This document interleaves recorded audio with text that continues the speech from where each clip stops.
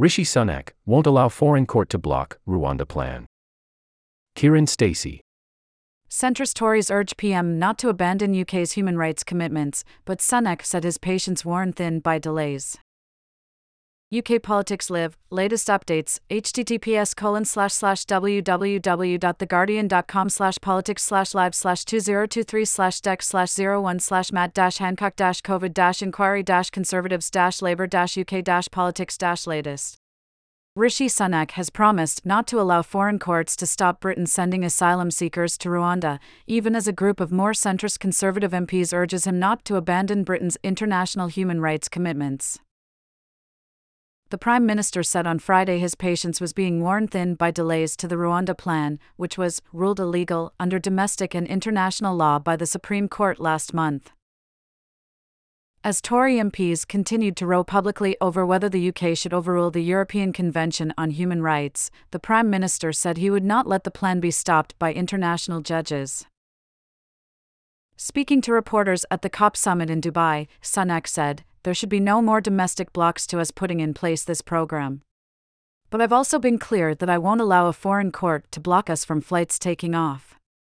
My patience is worn thin, the British people's patience is worn thin."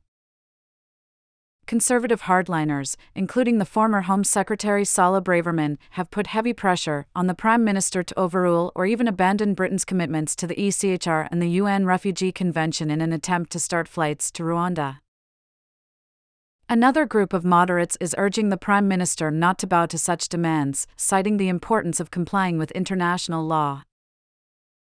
More than 20 Tory MPs from the centrist One Nation group have written a letter to the Prime Minister warning him not to resile from Britain's international obligations. Damien Green, the former immigration minister, was one of nearly 30 MPs to sign the letter, which was first reported by the Financial Times.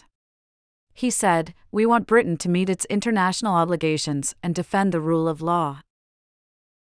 Sir Bob Neill, the Conservative chair of the Commons Justice Committee, told the FT many Conservative voters in traditional seats are uneasy with picking fights with the country's institutions and want to keep to the treaties we have entered into. In an interview with The Times last week, James Cleverly, Braverman's successor as Home Secretary, suggested he had sympathy with the arguments of the centrist MPs. "I do not want to do anything that might undermine the key cooperation we have with countries who are very wedded to the ECHR for understandable reasons," he said. "Nothing is cost-free. Everything needs to be considered, the advantages and disadvantages." Sunak is still working on domestic legislation and a new treaty with Rwanda, which he hopes will deal with the concerns raised by the Supreme Court last month. Judges warned that the plan as it stands risks people being sent back to their home countries even if their asylum applications are successful. Braverman has suggested that a new treaty with Rwanda could allow the UK to send observers to Rwanda to guarantee that asylum seekers are not mistreated. However, reports this week suggest Kigali is cooling on the idea of a new treaty, apparently stunned by public criticism of its asylum system.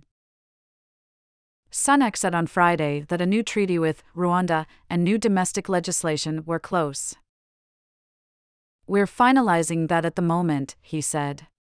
"It's important that we get it right because this is such a vital issue."